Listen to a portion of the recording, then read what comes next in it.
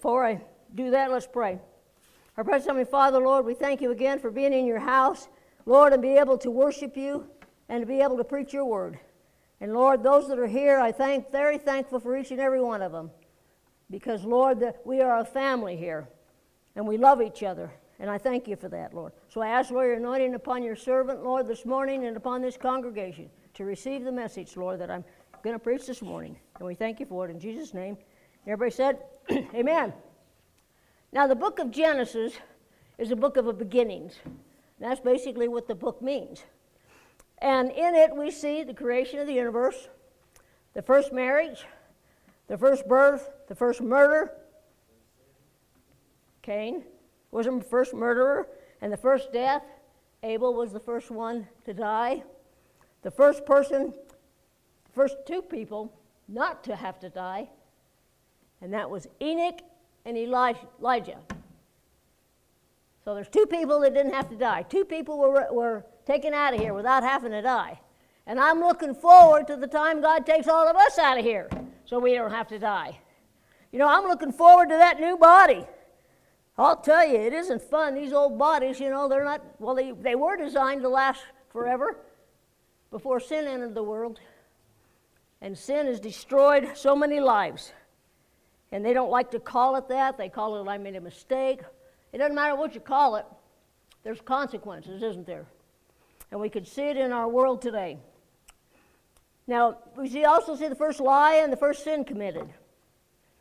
And men and angels are the only ones that have a choice. We've been given free will, and the angels were given free will. In case you didn't know it, Satan used to be an angel, the elite angel that God created, the most beautiful angel God created. And because of that, he got too much of himself and thought he was going to overthrow God. And he convinced 1/3 of the angels to rebel to. And to me, I can't understand that. I'm going to talk about that a little later in this series that I'm going to start this morning. So, but we have to get right to choice. And they got thrown out of heaven, or their first estate, or whatever it is, and we have a lot of demons. There's only one Satan, though, remember that. There's a lot of demons, but there isn't only one Satan, and he isn't everywhere. So, anyway, so I want to start a new series about knowing our enemies. Have you got that song ready to go, honey? Now, this is a song I wrote, and I recorded it. Remember, I'm not the best singer, and I'm even worse now since I had my neck surgery, so hope it's got message. Remember, I like music and songs for their message. Ready? Yep.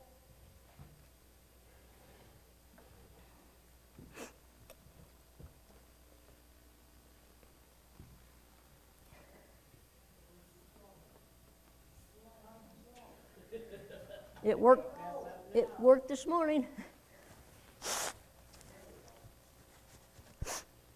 Put the words up too, honey.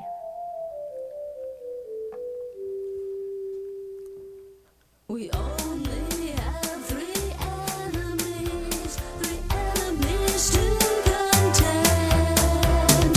We have to know our enemies. If we fight, we want to win. We have three enemies to contend. There's Satan, the world, and the one who lives within.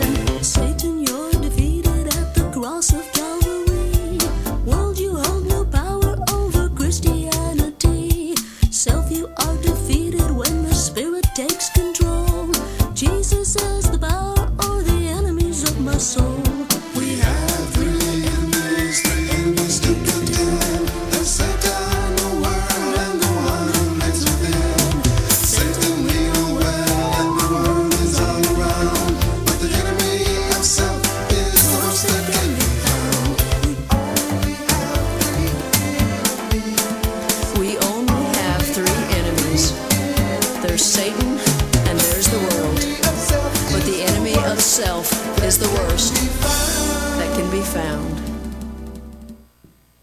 Amen. The song's out there on those CDs that are back there, so if you would like it, would like a copy, they're back there along with about 20 other songs, I guess. I don't know how many's out there. But anyway, the words are great. I like the message of them. And actually, that's how I started actually preaching in churches as the main service was through music. So anyway, I'm thankful for that. And I'm thankful for to be here to be able to preach God's Word. Now, we really only have 3 enemies, just like that song says. Now, I know that we think we have lots of enemies. But the reality is, everything that we call an enemy could be ranked under one of those 3 sections. And Satan influences people, or demons do, so that's under that heading. If your neighbor is giving you a bad time, it isn't the neighbor, it's the influences of Satan and his cohorts that are causing the problem. So remember, we got to separate people from the things that they do. If we don't, we can't love them. It's hard, especially in the world today with everything that's going on. They're preaching hate and every chance they get. Hate, hate, hate, hate, hate. They're a racist, they're a racist, there's a racist, they're a homophobe, they're all this stuff. And everyone in here, according to that, is a racist. And I'm going, no, we're not. When I look at a person, I do not see race. I see a person that God died for. And that's what we need to do. We need to separate that from everything and I don't see color. My mom told me my favorite toy when I was a baby was an African-American doll. Of course, that isn't the word she used because back then there was a different word they used that I don't want to use. But anyway, things have changed, and I'm glad. If something that people say about a group of people is bad or whatever you want to call it, offensive, there it is, then I don't want to use it. But of course, then we got to stay away from that political correctness, too. So it's kind of we walk a fine line. But God will help us walk that line. Now, Flip Wilson, how many remember Flip Wilson? Yes, old people. And some of the young people.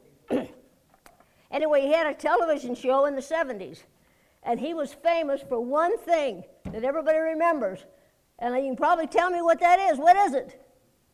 The devil made me do it. Remember that? Everything he said and they did wrong, well, it was the devil that made me do it. And that's what we like to think. We blame Satan for all our problems, but he can't make us do anything. Now, he can tempt us, and that's a tool he uses, and he tempts us with things that we have a propensity towards because he's been doing this for a lot longer than we've been alive. He's been doing it for at least 6,000 years. So long man's been here. Probably longer. I don't know the exact calendar date, and I've went through so many things and studied it, and the more you study it, the more you get confused. But anyway, it doesn't matter. Satan can't make us do anything. It's not a sin to be tempted, but it is a sin to yield to the temptation. And remember that God doesn't tempt anyone. If you're being tempted, it isn't God, so don't blame God for it. God, why are you tempting me with this? He's not. God tests us. So if we're being tempted with something, God is telling us, you're strong enough that you can resist that temptation. Just do it within my strength. Call upon me. Let me help you. God has confidence in us. That's why. But he never tempts us. He just tests us. So if you're being tempted, it's not God. But he does test us. And he tests us on things that we already know. Now, we know that because when we go to school, we have these tests at the end of things, every section or every class or whatever, finals, when you go to college. And they're tests. And that test is references stuff that we've learned. And so we go through and we take the test to say, hey, I learned this, and I learned this. And then we get graded on it. But see, with God, it's pass, fail. And remember, every temptation or every test that God allows us to go through, if we fail, we have to go through it again. Because we got to get strong enough to resist that. There's only one way an alcoholic becomes a Christian and can resist alcohol, is by filling himself up with the presence of the love of God. And then when somebody offers him a drink and he, no, don't want one, have no desire for one. Because God has the ability to take desire for things away. We have people in this congregation that can testify to that. And he still does that today. Now maybe that isn't your problem. Maybe it's something else. I don't know what it is, and I'm not going to go through those things, but there's things that I have trouble with. And God tests me. And if I fail, I got to go through it again. And I do not want to. So hang in there. Get through it. Let God make you stronger. And then when you get through it and you look back and say, wow, it's amazing what God can do when we let him. But the problem is we do not let him. Now, sin is not bad, but it helps create an environment friendly to more sin. When we sin once, it's easier to sin the next time. That's why I tell people, we may miss a Sunday at church. First time's hard. If you want to miss it again, it becomes easier and easier. Next thing you know, it's been 6 months since you've been in church.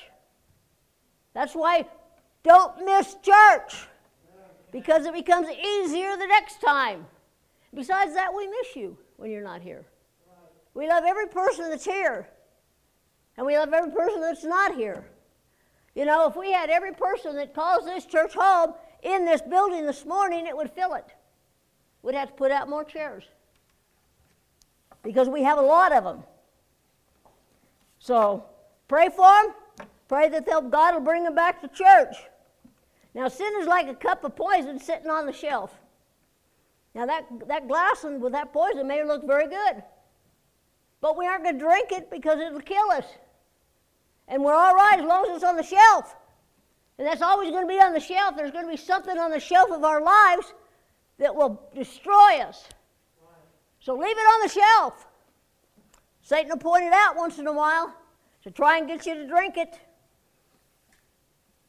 But as long as it's on the shelf, it can't hurt us. James 4:17. Therefore, to him who knows to do good and does not do it, to him it is sin. Now, this is a very interesting scripture. Because, we sit there and we got this all figured out. And we think, man, if I just do enough good things on this side, it'll outweigh the bad things that I've done.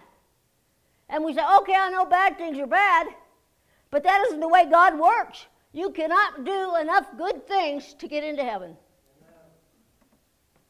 And it doesn't matter how many bad things we've done, it won't send us to hell unless we don't let God into our lives.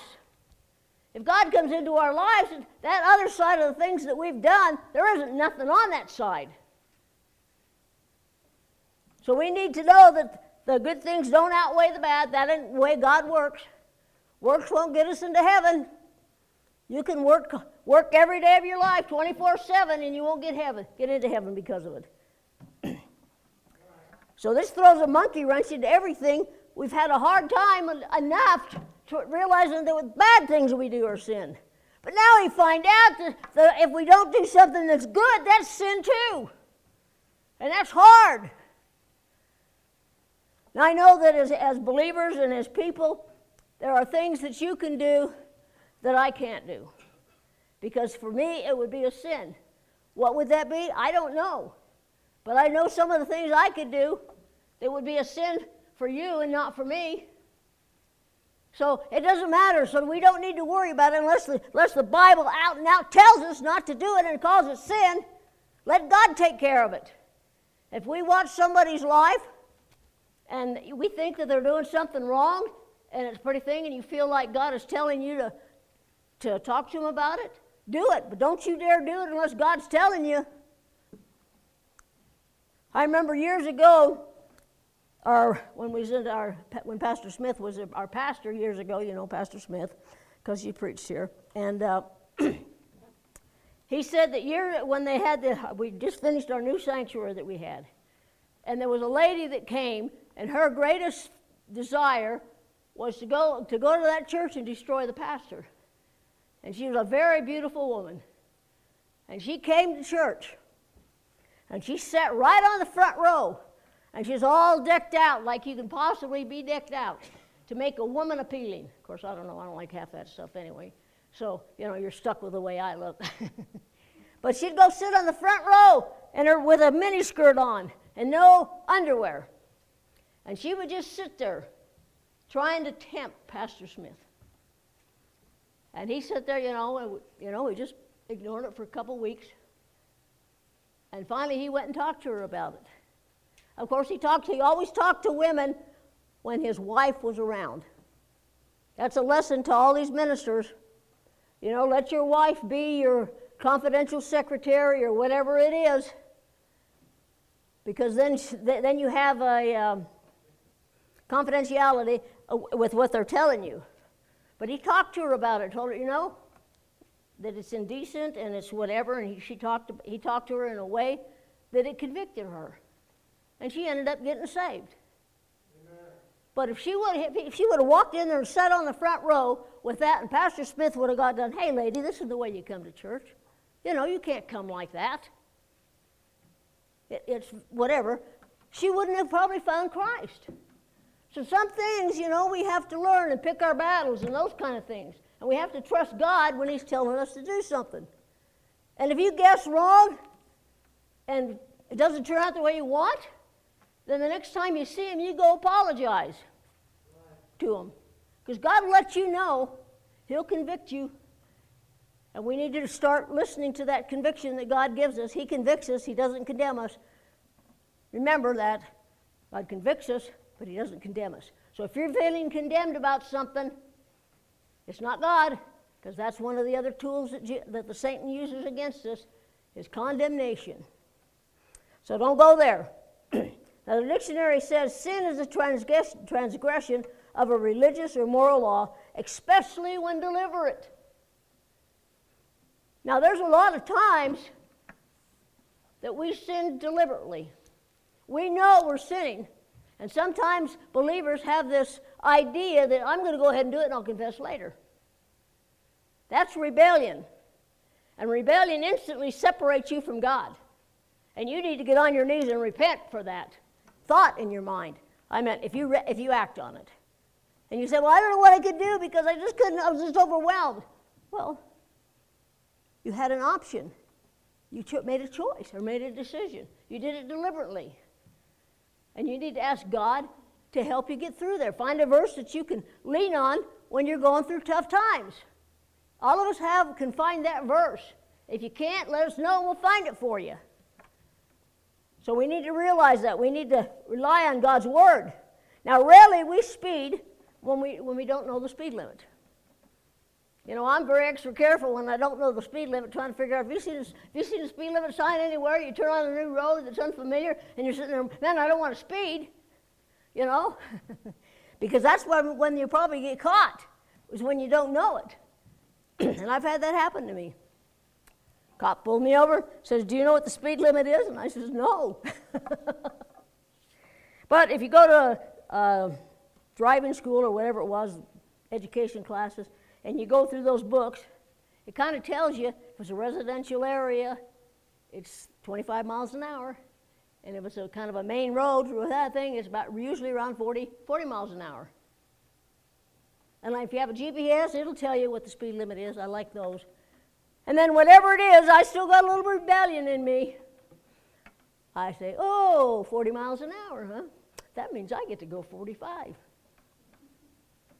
Because that's kind of a safe zone, isn't it? You go any more than 4 or 5 more miles over the speed limit, you're tempting fate. Or tempting that cop. But very rarely, I don't think I've ever gotten pulled over going 5 miles over the speed limit. So I'm not trying to encouraging you to sin, if that's a sin for you. To me, I'm okay with it. God hasn't convicted me about that, It says, obey the laws of the land. And we can't obey all the laws of the land when they go against God, obviously. And some of those things, you think, man, there ain't nothing here. Why in the world do they have a speed limit of 25 miles an hour? There ain't even a house on this road. So, anyway. But that's me. So, anyway. Now, today I want to look at the first sin. Because that's when it all started, wasn't it? And sometimes we don't like to read that. We like to read, oh man, all those promises of God. I'm going to heaven, hallelujah.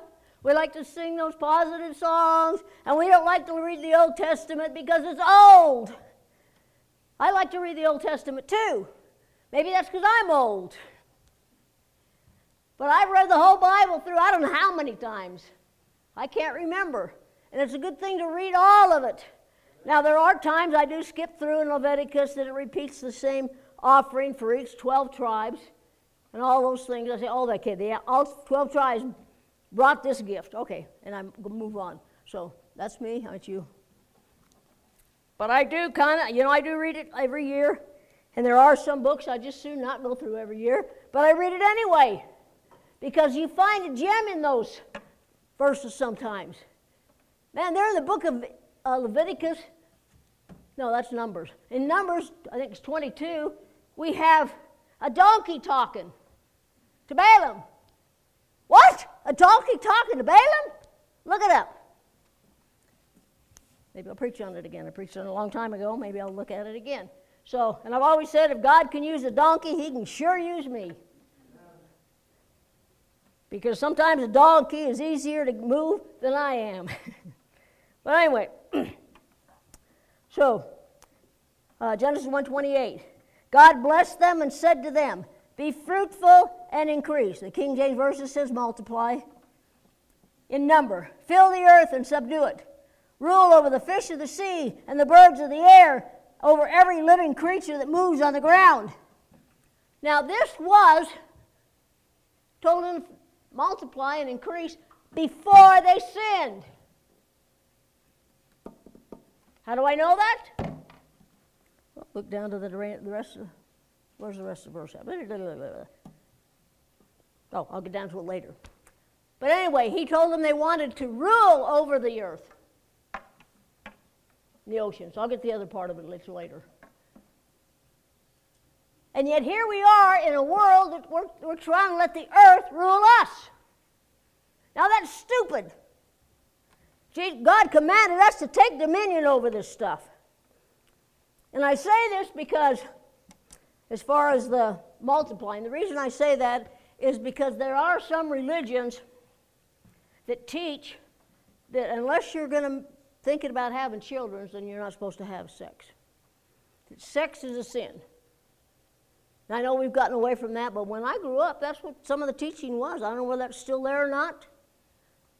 And that which is kind of, ridiculous, to begin with, because he told us to multiply. Now, if we're not trying to multiply, then we're not supposed to do anything. I don't believe that for 1 minute.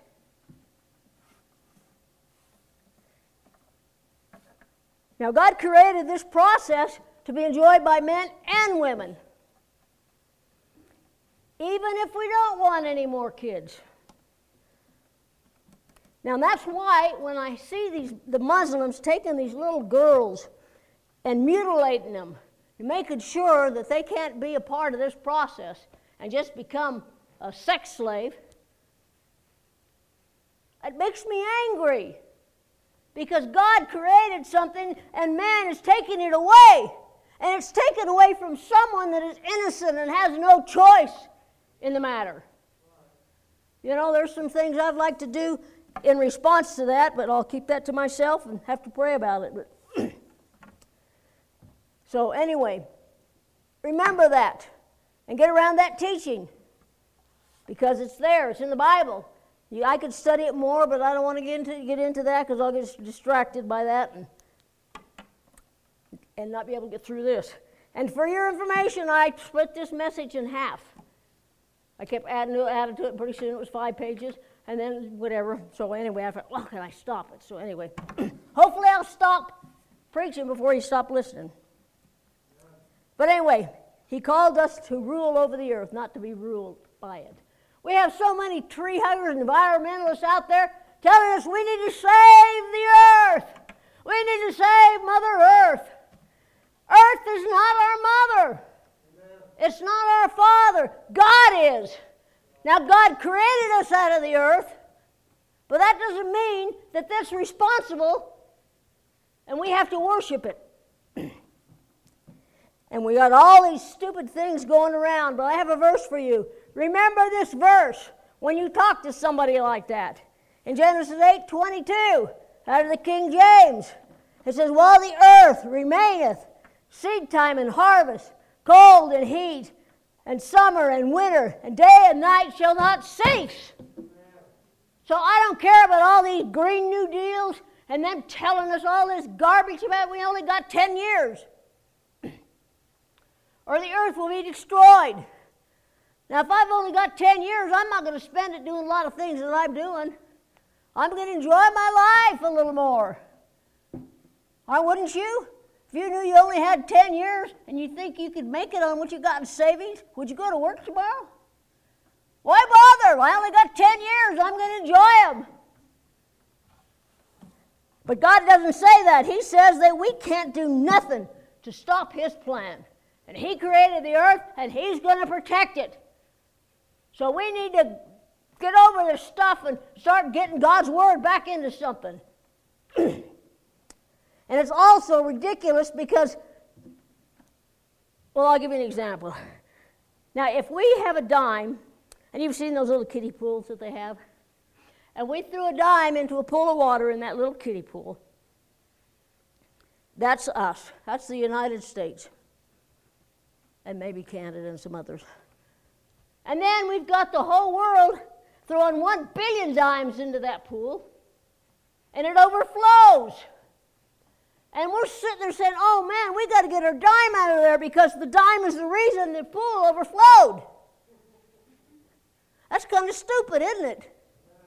You know, our dime has nothing comparison to what the rest of the world is doing. So we aren't going to affect it, so don't worry about it. And I think we should do what we can. I mean, recycle if we can.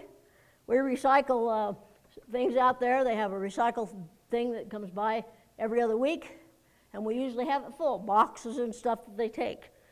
But so we do what we can. But we have to take care of it, but we don't have to worship it and let it control us. Now the Lord God, Genesis 2:15 and 18, the Lord God took the man and put him in the Garden of Eden. Now, I don't know how big this garden was, so it don't matter. I think He did that specifically. Otherwise, all of us would be trying to get the same size home that Adam had. Now, Randy's mother had this beautiful garden in her backyard. It was huge. It was layered all the way up, and she spent so much time working in that garden. And it was beautiful. So does that mean everybody's supposed to have that size garden? No. Everybody has to have that size house? No. I think that's why He purposely left it out of there. So whatever size it was big enough for Adam and Eve.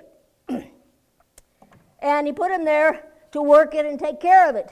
And the Lord commanded the man, you are free to eat from any tree in the garden, but you must not eat from the tree of knowledge of good and evil, for when you eat from it, you will certainly die. Now, this is a commandment to Adam.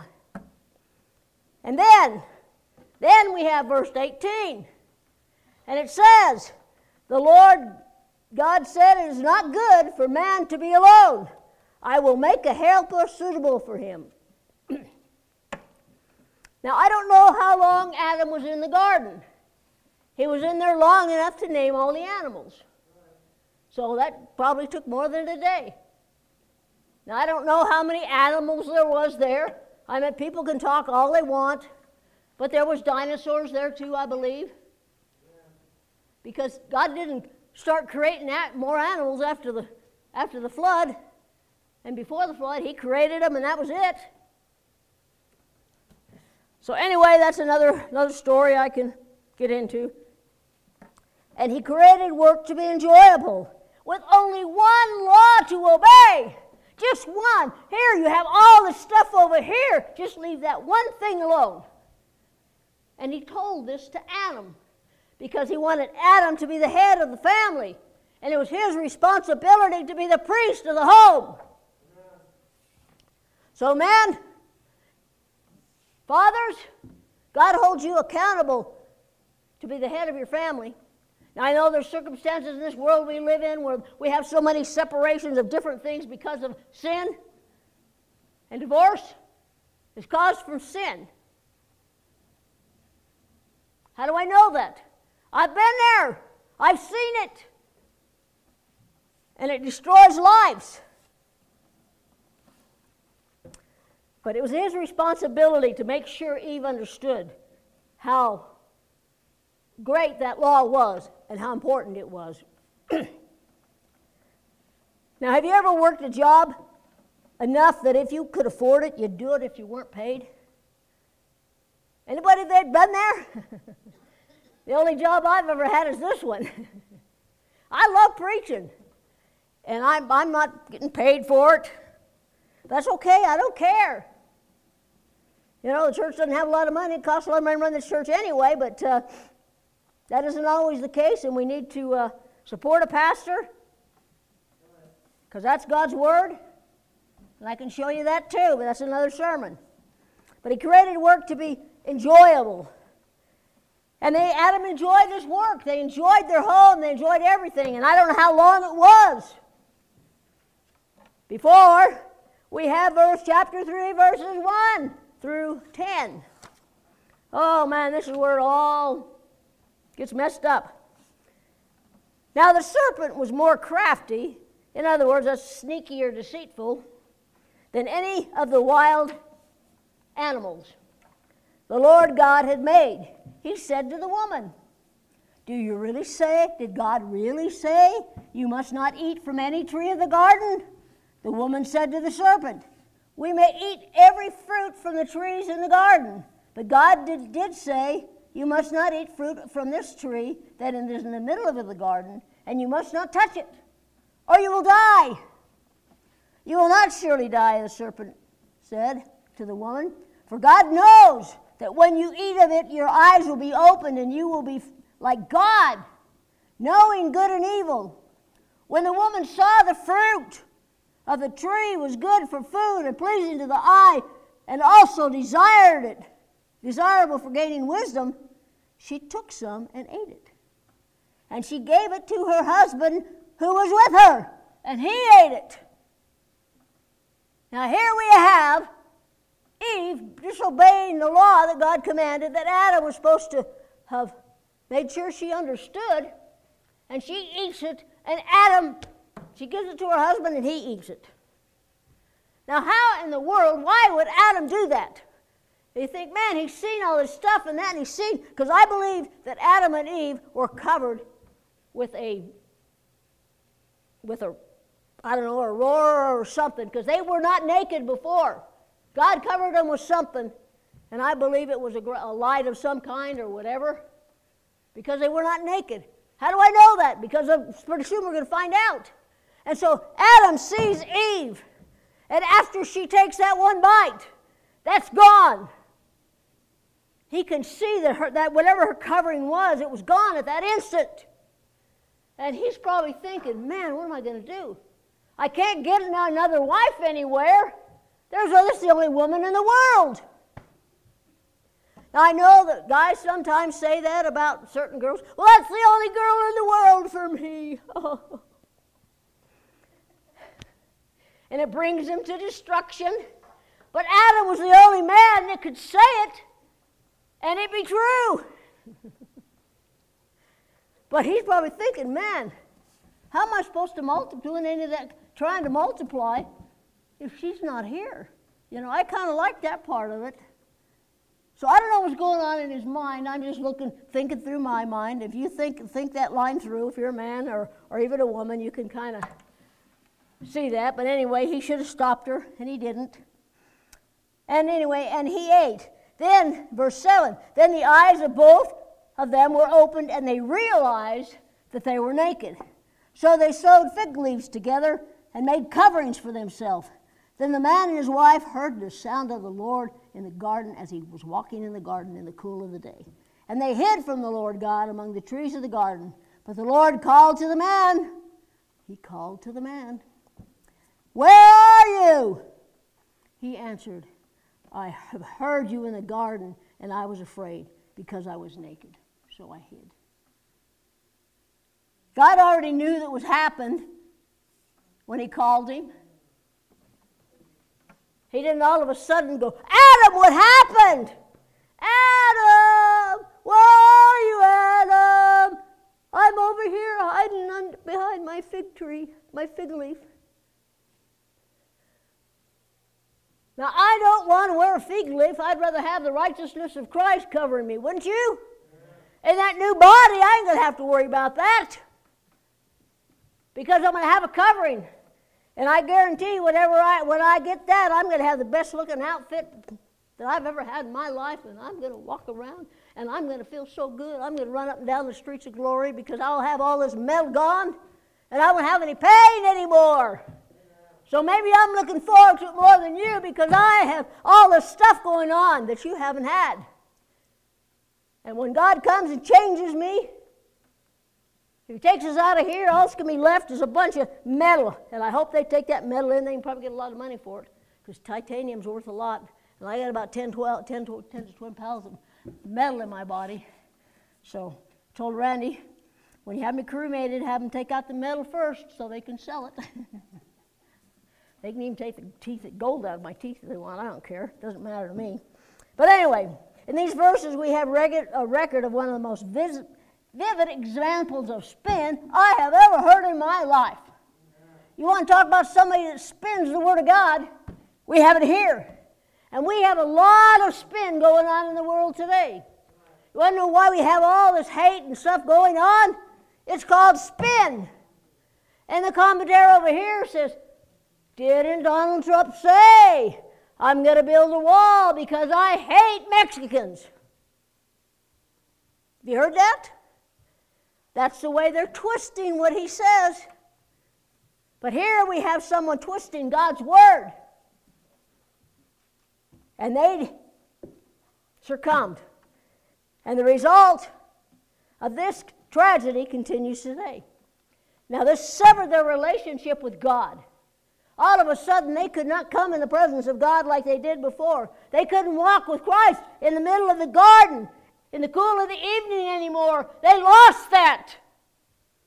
We gained a relationship with Christ because of our salvation now in the New Testament, because the Holy Spirit dwells in us, and He helps us, and He guides us, and He directs us.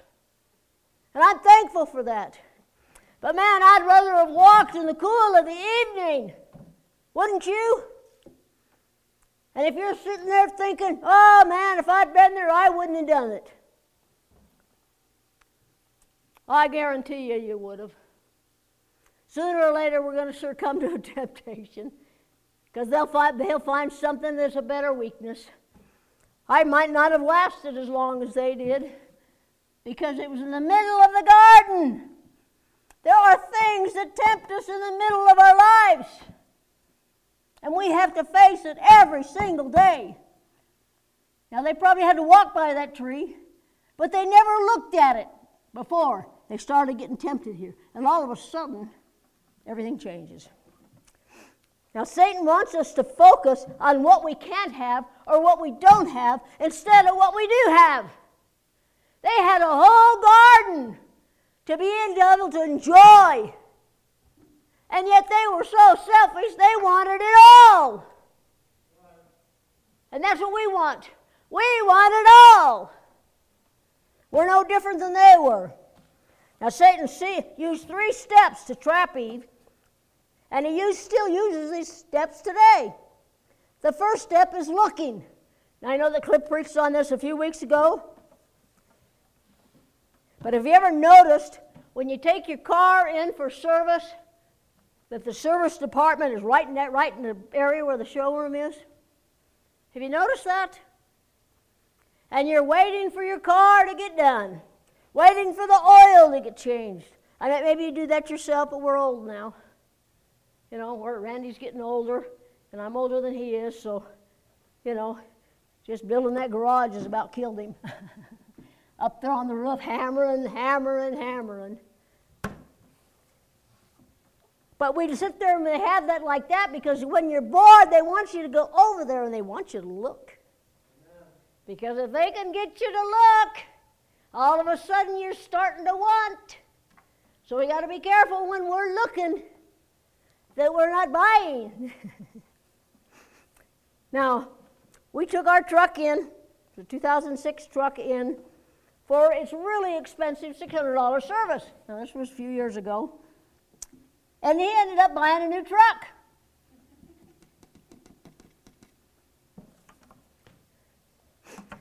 Have you heard about the man that told his wife, honey, you know, I know you want to look beautiful, and I love the way that you look and all these nice clothes you're buying. But honey, you need to cut back. We just can't afford it. And so she promised. She's like, well, I don't know, it's so hard. I do it. And he's okay. This is what you're going to do. Next time you go in there and you're looking at a dress or something that you think's pretty nice, just say, get thee behind me, Satan. And then you'll be okay. He'll get behind you, and then you can deal with it. So she agreed that she would do that. So it wasn't long until she was in there and she was shopping, and she tried on this really beautiful dress. And she went out there and she looked at it. Man, she looked so good in that dress. Man, it just accentuated her figure and, man, everything. And she looked so beautiful to herself. But then the words of her husband come into her mind. We can't afford it. And so she said, all right, honey, I'll do it. Get thee behind me, Satan. Well, she went home with a dress. And her husband says, honey, we just had this conversation. We can't afford this stuff. Didn't you do what I told you to do? And she said, yes. He said, I did. I had that dress on, and I look so good, and I know that I look beautiful for you. And I want to look beautiful for you, because when we go anywhere, I want you to be proud of me. And he said, well, didn't you say, get thee behind me, Satan? And she said, yes, I did that. What happened then? So he got behind me, and he says, you know what? It really looks good from back here, too. So I bought it. That's kind of how he works. He sneaks in when you're not looking. Now, Satan didn't make Randy buy a new truck. He's been wanting a new truck for a long time. He wanted a four-wheel drive truck. And after so many miles, so many things, he doesn't want a nickel and dime to death. So anyway, it doesn't matter. He bought it. And we love that truck. So he'll have it probably till the day he dies. And our kids will probably be fighting over it. Who gets it? But anyway. Now, verse 6, it says, when the woman saw that the fruit of the tree was good for food and pleasing to the eye, and also desirable for gaining wisdom, she took some and ate it. She also gave some to her husband, who was with her, and he ate it. Now, Satan got Eve to look what was forbidden, and sin looks attractive when Satan gets through with it. Sin always looks appealing because we desire what we can't have, don't we? If we can't have it, I want it. I hate being told no. When we're told no, that's all we want. I want that. When we see a sign, don't touch, or wet paint, what do? We touch it, or really fight not to. We see stay off the grass, and we want to walk on it, don't we? Because we hate being told no. We want it all. When our oldest son was little, about 6 months old, and he can pull himself up on the coffee table. Oh, this is 48 years ago, 49, I don't know. Time goes by so fast. And we had stuff on the coffee table, and I was one of the parents who believed that you teach the child not to touch something, so I don't put stuff up. So he's there at the coffee table, and we're teaching him the word no. Kids don't like that word no. And he was grabbing stuff, And I slapped his hand, and I said, no, you're not supposed to touch that stuff. And so he looked at me, and he grabs it. And I slap his hand again.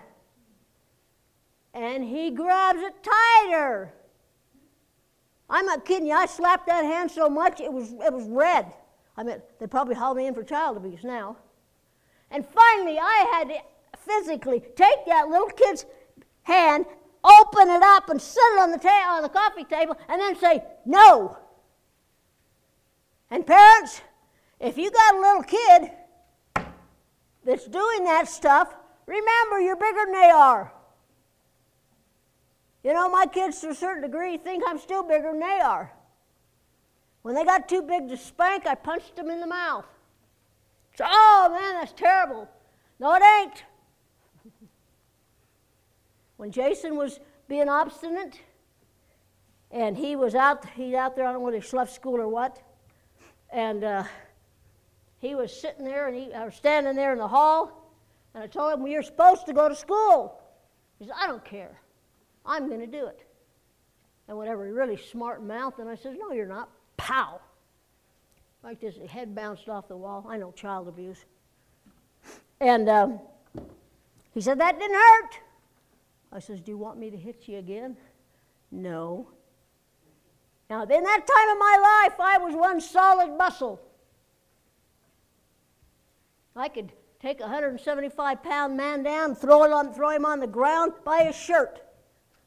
Because I did it. That's how I know. Anyway, that's another story. I've got a long life of stories. So we get trapped into sin because it looks good. Now, drug dealers would never sell one drug, illegal drug, if it didn't look good, if it didn't sound good. If they showed them the results of taking drugs and what happens and where those people end up, they probably couldn't sell it. But they sell it, oh man, this is going to make you forget all your troubles. This is going to make you feel so good. And man, you know, the kid's dealing with a problem, or the guy, whoever it is, so they take it. And man, it makes them feel so good. And it makes them forget their problems. So then, they want more. And pretty soon they cannot live without it. And their whole lives are destroyed. We see beautiful people on TV. They have a wonderful life. They have new cars. They have beautiful stuff. And man, they have a visa. So we get the message, oh man, if I just had a visa, and if I just had a nice car and things, I'd have that life. So they go and they get a visa, and they get the cars, but see, their problem is they can't afford it. And I'm not saying it's wrong to have a visa or nice stuff, but there's consequences involved in doing things. We have to think it through. We have to pray about everything we do. We buy a vehicle, we pray. We ask God, let us know. And Randy always has a hemorrhage every time he buys a new vehicle. He didn't with the truck, though. I think it's the first, I don't know, the last couple he hasn't, but he just, like this is, man, that's a lot of money, that's a lot of money, that's a lot of money. You know, and he just, whatever. And move on, okay. Yes, honey, I love you. And so anyway, it looks appealing. The second step Satan uses to trap us is getting us to question God. Now, 3:1, Genesis 3:1. Now the serpent was more sneaky and crafty, or whatever the word is, than any wild animal of the Lord God had made. He said to the woman, did God really say, you must not eat of the tree in the garden? He twisted his word, he spun it. Now Satan's a liar and the father of lies, the Bible tells us, and will always cast doubt upon God, his word, or his character. Oh man, I'm a Bible thumper today. But he often disguises temptation because he's deceivious, deceitful, and malicious. But we still have to choose. See, people can quote the Bible and it sounds good. It sounds like Bible. Has God not said that thee shall not do this? Has God said? Is that what he said? No, I think God said thee shall do it. And because it sounds Bible, we think it's okay. And we get sucked in because we do not know our Bible. We need to know our Bible so we can get out of the messes. How did Jesus resist temptation? By quoting God's Word. That's how. And so we need to have it in our lives. Honestly, I'm almost through, I hope. So now Satan wants us to think how good anything that looks, how could anything so good, look so good and smell so good, be bad? Now, it's a very popular song in the 1978 by Barbara Mendel. It's called, If Loving You Is Wrong, I Don't Want to Be Right. How many know that song? Us old people do. How many like the song? Because we don't really pay attention to the words. That's why I work very hard in my songs that I've written to be able to make the message be something there. When I recorded songs and stuff, went in the recording studio, the guy there that worked with me on them, that does my background vocals and stuff, that when you hear somebody else on there, he says, you know, your songs are so wordy. You need to get rid of some of them words. And I said, I can't. I'm trying to get a message. That's the main thing. I want the message. So, but if we looked at the message of that song, it was talking about committing adultery. It was talking about loving someone that was married. And you know it's wrong, but man, it feels so good. It feels so right. And that's the way sin is. It looks so good. It feels so good. So how can it be wrong? God makes everything good and perfect. So if I think it's good, I think it's perfect, it must be right, right? No. Read God's Word. But see, have you ever wondered why you can't remember a phone number, but you can sing a song as soon as that song comes on the radio that you haven't heard for 20 years? And you can sing the whole song. Found that to be true? You know why that is? Because one side of our brain deals with words, and the other side of our brain deals with music. And so when we put the things together, I don't remember the exact words. I used to know the exact words of it. And so when they put it together, it becomes very powerful. That's why we teach our kids songs with music. The ABC song. That's how you taught your kids the ABC. A, B, C, D, E, F, G. Jesus died for you and me. H-I-J-K-L-M-N. Jesus died for sin, bull man. Amen.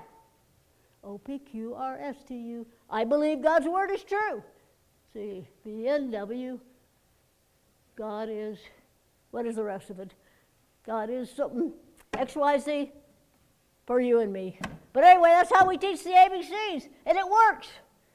And if that song came on the radio, and they were singing it, or they had little kids singing it, I'd be able to sing through the whole thing. Because music is powerful. But we need to stop questioning. When anything starts questioning God or His Word or His character, we've got to watch out. Third step, this last step. The third step Satan uses to trap us is getting us to make wrong choices. When the woman saw that the fruit of the tree was good for food and pleasing to the eye and also both draining for gaining knowledge, she took some and ate it. She also gave it to her husband. Every time we choose wrong, it affects other people some way. I'll get more of that next week. Now, every time we choose something God says no to, we will have a problem, and God calls it sin. Eve was forbidden to do what was fitting to do. She knew better, but did it anyway, and we do the same thing. How many times do we know better, but we do it anyway? God calls that sin. Decision determines direction, and direction determines destiny. I'll repeat that again. Decision determines direction, and direction determines destiny. What we are today is an accumulation of choices we made in the past, right or wrong. Sin is our enemy, and we have other enemies, and we need to be aware of that. Satan is not our friend. Amen? Let's pray. Precious Heavenly Father, I thank you for this day, Lord, and I thank you, Lord, for being able to preach your word. And I ask, Lord, this morning that your word, Lord, somewhere, it touches somebody's heart this morning. May something in this message ring true.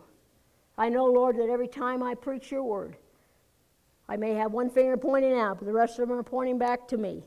So I need to be careful to make sure that what I'm saying is what you want me to say. And Lord, I ask, Lord, if I said anything that was not pleasing to you, that you'd make me aware of it through conviction in my heart or through this congregation. And I thank you for it. And I pray, Lord, that if there's someone here that doesn't know you, I pray, Lord, that they'll make that choice this morning. In Jesus' name, amen.